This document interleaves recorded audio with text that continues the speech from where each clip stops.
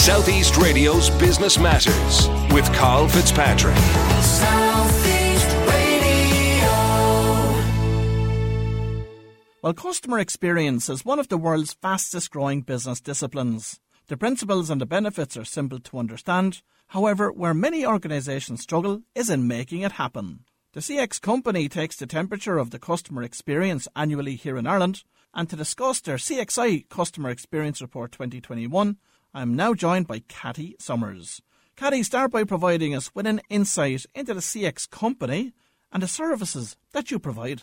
Great. The CX company, we're based in Dublin, and we basically help companies to improve their customer experience. So we work with them in terms of looking at their current performance, identifying where the gaps are, and then putting actions in place. Now, the annual CXI report was recently published with damning results for some of Ireland's top brands. But provide us with some background to the report and its overall objectives. So we originally set up the survey back in 2015, and the real objective was to be able to benchmark the customer experience performance across the top brands in Ireland. So we do the survey once a year. We have a research partner who we work with. We do it in the middle of the summer, and we go to a representative panel of 2,500 consumers to complete the survey. And we ask them to give us their feedback on the experiences they've had with, we have 170 brands in the survey across 11 different sectors. So typically, what brands are selected for inclusion in the report on an annual basis? So we would include all of the top well-known brands in Ireland. So, for example, in the financial sector, you'd have the likes of the Credit Union, Bank of Ireland, AIB. We'd have all the retailers, the supermarket brands. We put a new sector in this year, actually, called Logistics and Delivery to cover off all of the delivery companies, so the likes of Fastway, UPS, DHL, etc. So we've pretty much got all of the top brands in most of the business sectors that you'd be aware of included in the report. And Cathy, what changes did the 2021 report highlight when compared with previous years? Well, last year we actually saw an improvement in our scores, very much driven by COVID and forcing companies really to focus on their customers. But we've seen a drop in our overall score of just under 5% this year, which is the biggest drop we've seen since the survey started. And I think a lot of that is, there's a number of different factors that make that up. But I think, predominantly companies haven't realised that customers have moved forward in terms of COVID. We're in the new normal, and customer expectations are rising. So they want the experiences that they're getting to be improved. And I know that you have some strong thoughts in relation to digital transformation within businesses. Yeah, so I think one of the things that COVID did is it really accelerated the growth of digital customer interactions, because a lot of companies couldn't deal with customers face-to-face, so they moved them online. But those digital interactions are very transactional. They provide very little opportunity to create what we call an emotional connection.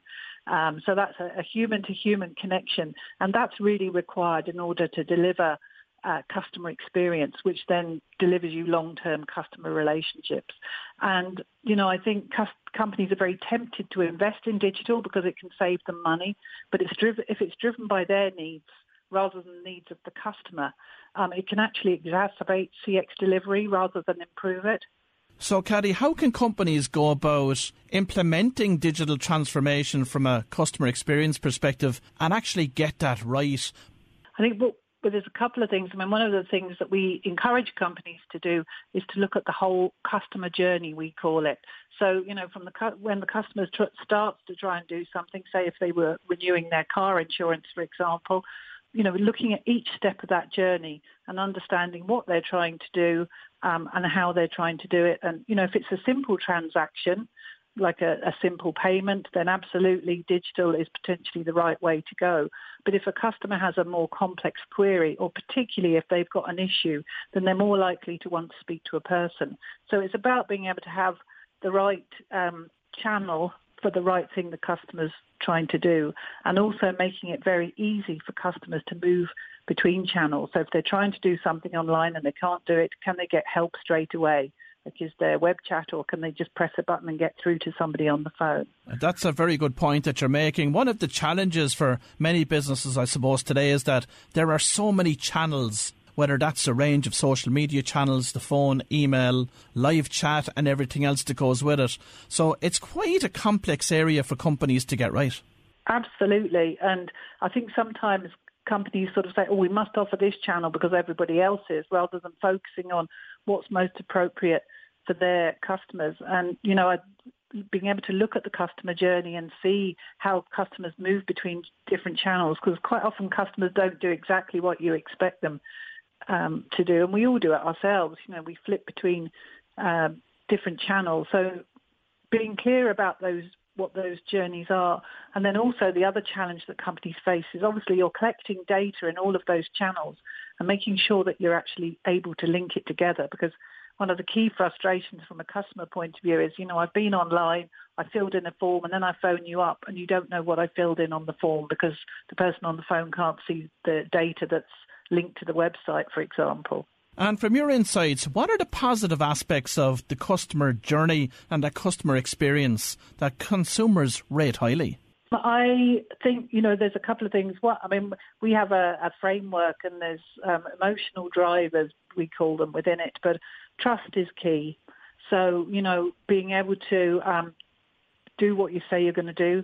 Don't use jargon. There's a lot of industries and sectors where there's lots of jargon. Keep your language really simple. The more complicated your language, the more customers think that you're trying to hide something. Also, make it personal. Use somebody's name. Make it personal to them. Recognise them. Remember them if they've talked to you before, or use your data in order to do that. The lowest scoring of our emotional drivers is managing expectations, and we refer to it as delivering on your promise. So if you've got an advertising campaign or you've said something to a customer, you must deliver on your promise. And conversely then, where are the areas that you feel that Irish businesses need to focus? I think a lot of it comes down to really understanding your customers. One size doesn't fit all. Being able to really understand them. We saw in this year's survey that there were differences in age groups. So actually, I was talking about that there was less tolerance for failure. It's actually the over 55s compared to the younger ones that have got a lot less tolerance for failure. And those people, a lot of them will have been customers of companies for a long time. I think sometimes those customers who've been with companies a long time get taken for granted. So really being able to align your CX delivery with the needs of your different customer groups is really key in being able to deliver CX excellence. And one other thing is that, customer experience is very closely aligned with employee experience. So if your staff aren't having a good experience, you can't expect them to give a good experience to customers. And what was the best performing organisation from a customer experience perspective, and what can we learn from them? So it's the Irish Credit Union, and they have actually been number one in our survey for 7 years since we started. Phenomenal performance, and, they don't rest on their laurels either. They really have looked constantly at how they can improve the experience. So obviously they really come to the fore in terms of trust. They're very much part of the community, and we really saw that in our top 10 brands this year. Like 5 of our top 10 brands are pharmacies. They played a phenomenal role during COVID, providing medical advice, delivering prescriptions, playing a key part in the vaccine rollout. You've got other brands in there as well, the likes of Butler's Chocolates and Nespresso. Prior to COVID, coffee was just something we took for granted, but then it became a real luxury and a treat. So they really helped in terms of providing a safe environment for customers to go into, or in terms of Nespresso, make their own coffee at home. And then we also had Aldi in there as from a supermarket point of view.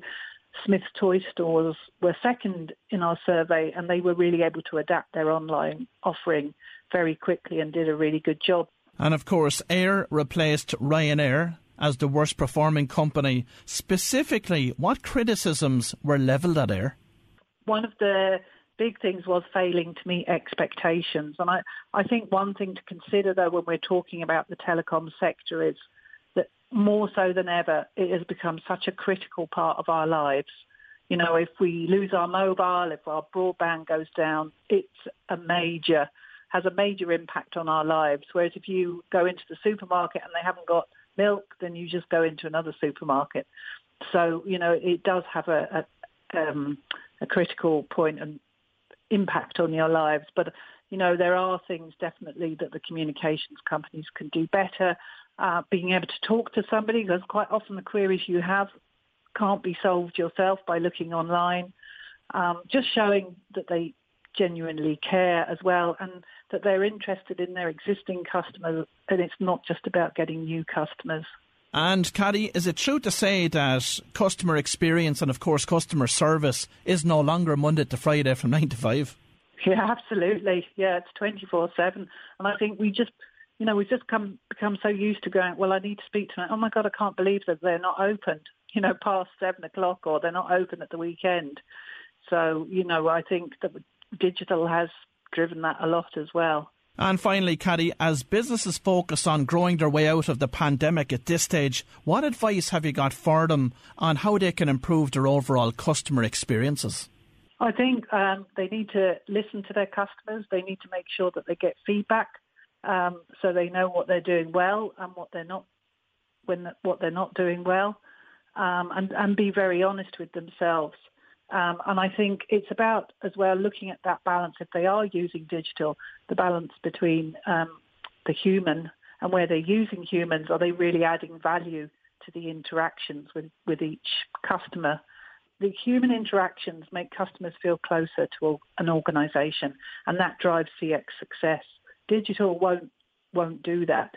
So it's about getting that combination right and using your humans where they're going to have most effect. Well, if you've just tuned in, that was Caddy Summers from the CX Company, and there's certainly lots to consider by business owners when designing their customer experience strategy. Southeast Radio's Business Matters with Carl Fitzpatrick.